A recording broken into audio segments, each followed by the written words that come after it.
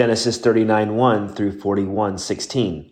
Now Joseph had been taken down to Egypt. Potiphar, an Egyptian who was one of Pharaoh's officials, the captain of the guard, bought him from the Ishmaelites who had taken him there. The Lord was with Joseph, and he prospered, and he lived in the house of his Egyptian master.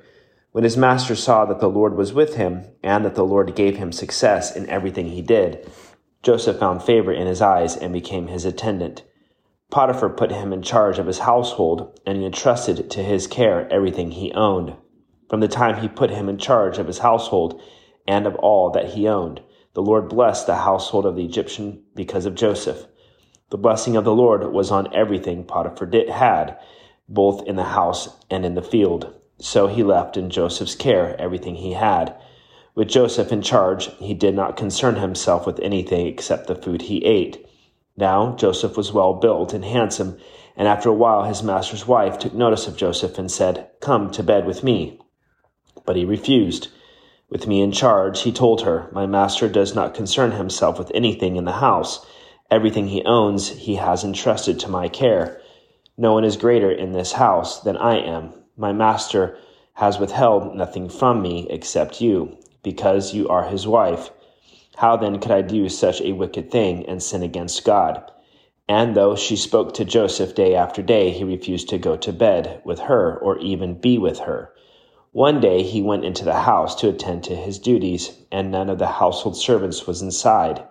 She caught him by his cloak and said, "Come to bed with me." But he left his cloak in her hand and ran out of the house. When she saw that he had left his cloak in her hand and had run out of the house, she called her household servants. "Look," she said to them, "this Hebrew has been brought to us to make sport of us. He came in here to sleep with me, but I screamed. When he heard me scream for help, he left his cloak beside me and ran out of the house." She kept his cloak beside her until his master came home. Then she told him this story. "That Hebrew slave you brought us came to me to make sport of me. But as soon as I screamed for help, he left his cloak beside me and ran out of the house." When his master heard the story, his wife told him, saying, "This is how your slave treated me." He burned with anger. Joseph's master took him and put him in prison, the place where the king's prisoners were confined. But while Joseph was there in the prison, the Lord was with him. He showed him kindness and granted him favor in the eyes of the prison warden. So the warden put Joseph in charge of all those held in the prison, and he was made responsible for all that was done there. The warden paid no attention to anything under Joseph's care, because the Lord was with Joseph and gave him success in whatever he did. Some time later, the cupbearer and the baker of the king of Egypt offended their master, the king of Egypt. Pharaoh was angry with his two officials, the chief cupbearer and the chief baker, and put them in custody in the house of the captain of the guard in the same prison where Joseph was confined. The captain of the guard assigned them to Joseph, and he attended them. After they had been in custody for some time, each of the two men, the cupbearer and the baker of the king of Egypt, who were being held in prison, had a dream the same night, and each dream had a meaning of its own. When Joseph came to them the next morning, he saw that they were dejected. So he asked Pharaoh's officials, who were in custody with him in his master's house, "Why are your faces so sad today?" "We both had dreams," they answered, "but there is no one to interpret them." Then Joseph said to them, Do not interpretations belong to God? Tell me your dreams." So the chief cupbearer told Joseph his dreams. He said to him, "In my dream I saw a vine in front of me, and on the vine were 3 branches. As soon as it budded, it blossomed, and its clusters ripened into grapes. Pharaoh's cup was in my hand, and I took the grapes, squeezed them into Pharaoh's cup, and put the cup in his hand." "This is what it means," Joseph said to him. "The 3 branches are 3 days. Within 3 days, Pharaoh will lift up your head and restore you to your position, and you will put Pharaoh's cup in his hand, just as you used to do when you were his cupbearer. But when all goes well with you, remember me and show me kindness. Mention me to Pharaoh and get me out of this prison. For I was forcibly carried off from the land of the Hebrews, and even here I have done nothing to deserve being put in a dungeon." When the chief baker saw that Joseph had given a favorable interpretation, he said to Joseph, I, too, had a dream.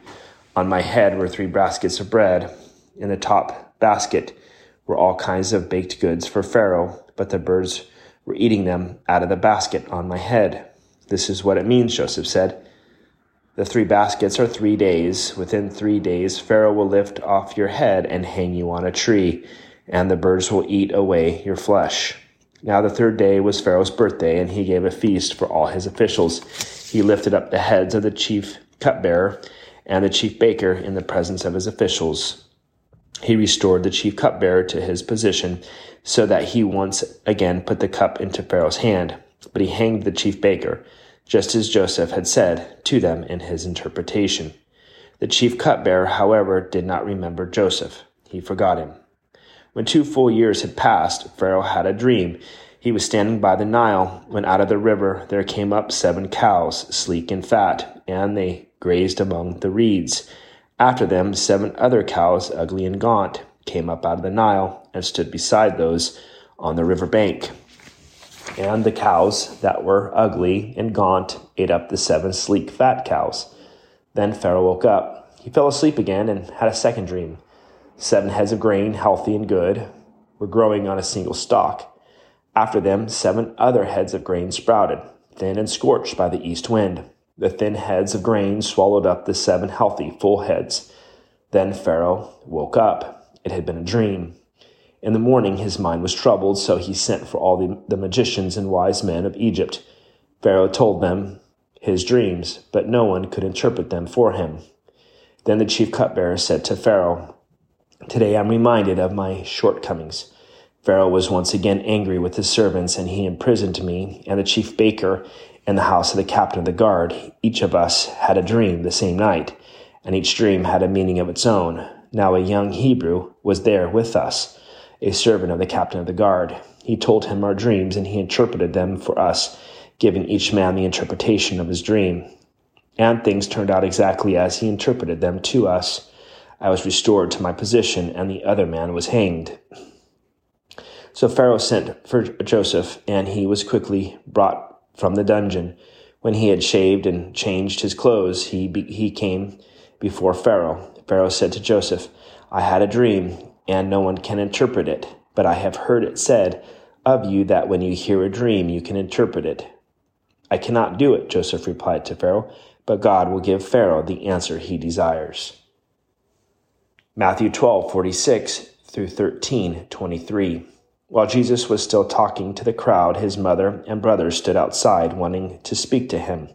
Someone told him, Your mother and brothers are standing outside, wanting to speak to you. He replied to him, Who is my mother, and who are my brothers?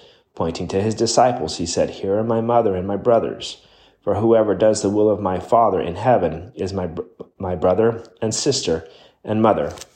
That same day, Jesus went out of the house and sat by the lake, such as large crowds gathered around him, so that he got into a boat and sat in it, while all the people stood on the shore.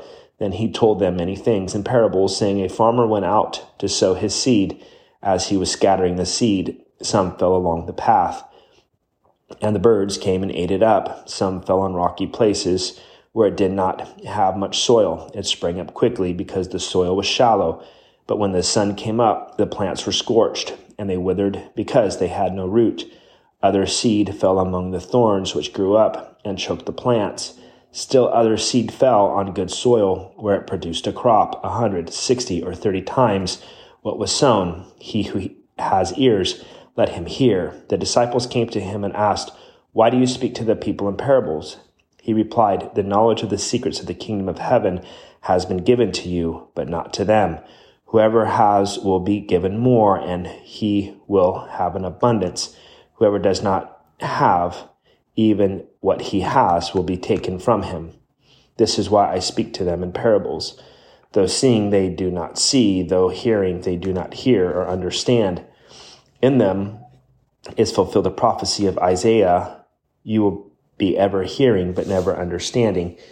You will be ever seeing, but never perceiving, for this people's heart has become calloused. They hardly hear with their ears, and they have closed their eyes. Otherwise they might see with their eyes, and hear with their ears, understand with their hearts, and turn, and I would heal them. But blessed are your eyes because they see, and your ears because they hear. For I tell you the truth, many prophets and righteous men longed to see what you see, but did not see it, and to hear what you hear, but did not hear it. Listen then to what the parable of the sower means. When anyone hears the message about the kingdom and does not understand it, the evil one comes and snatches away what has sown in his heart. This is the seed sown along the path. The one who received the seed that fell on rocky places is the man who hears the word and at once receives it with joy. But since he has no root, he lasts only a short time. When trouble or persecution comes because of the word, he quickly falls away. The one who received the seed that fell among the thorns is the man who hears the word, but the worries of this life and the deceitfulness of wealth choke it, making it unfruitful. But the one who received the seed that fell on good soil is the man who hears the word and understands it. He produces a crop yielding 160 or 30 times what was sown. Psalm 17:1 through 15. Hear, O Lord, my righteous plea. Listen to my cry. Give ear to my prayer. It does not rise from deceitful lips. May my vindication come from you. May your eyes see what is right. Though you probe my heart and examine me at night, though you test me, you will find nothing. I have resolved that my mouth will not sin. As for the deeds of men, by the word of your lips, I have kept myself from the ways of the violent. My steps have held to your paths. My feet have not slipped. I call on you, O God, for you will answer me. Give ear to me and hear my prayer. Show the wonder of your great love, and you who save by your right hand those who take refuge in you from their foes. Keep me as the apple of your eye. Hide me in the shadow of your wings from the wicked who assail me, from my mortal enemies who surround me. They close up their callous hearts, and their mouths speak with arrogance. They have tracked me down. They now surround me, with eyes alert to throw me to the ground. They are like a lion hungry for prey, like a great lion crouching in cover. Rise up, O Lord, confront them, bring them down. Rescue me from the wicked by your sword. O Lord, by your hand, save me from such men, from men of this world whose rewards is in this life. You still the hunger of those you cherish. Their sons have plenty, and they store up wealth for their children. And I, in righteousness, I will see your face. When I awake, I will be satisfied with seeing your likeness. Proverbs 3:33 through 35. The Lord's curse is on the house of the wicked, but he blesses the home of the righteous. He mocks proud mockers, but gives grace to the humble. The wise inherit honor, but fools he holds up to shame.